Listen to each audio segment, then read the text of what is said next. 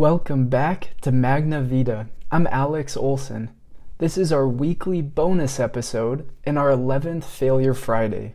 This week's person continues to inspire countless people with her grace and grit. But first, she had to overcome extreme obstacles and adversity. Just as a reminder, the purpose of Failure Friday is to highlight some of the struggles that successful people have overcome to show that no one is perfect and no path is without obstacles. We hope that hearing about this person's challenges will give you the strength to push through your own and to build a great life.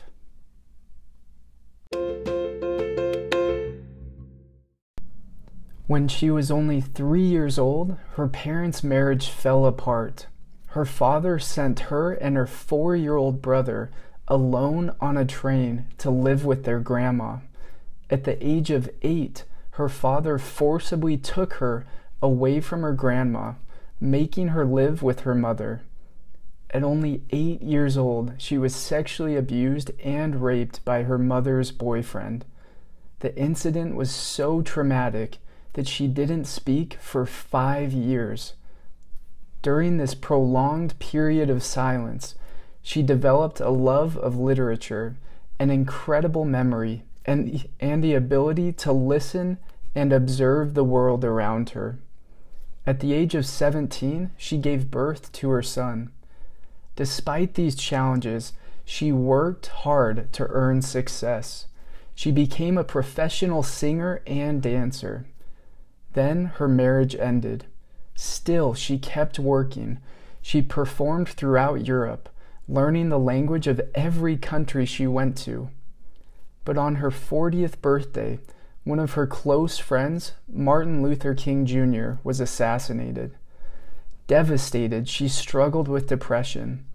Another friend encouraged her to use this pain to inspire her work and others.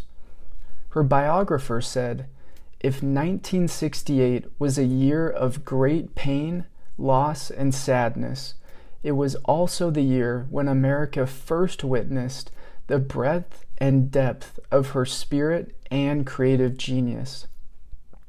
So if you haven't guessed already, we're talking about Dr. Maya Angelou.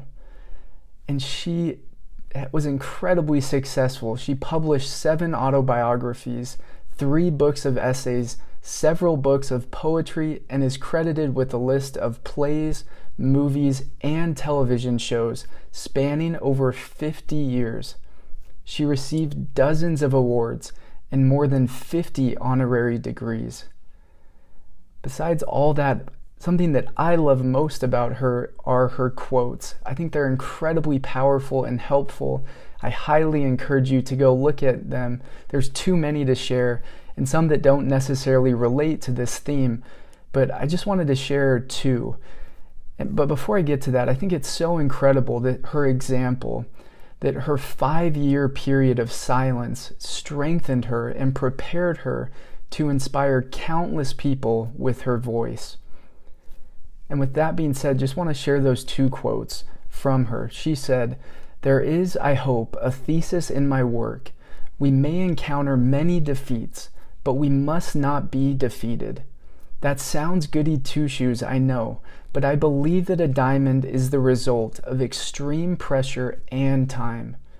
In all my work, in the movies I write, the lyrics, the poetry, the prose, the essays, I am saying that we may encounter many defeats.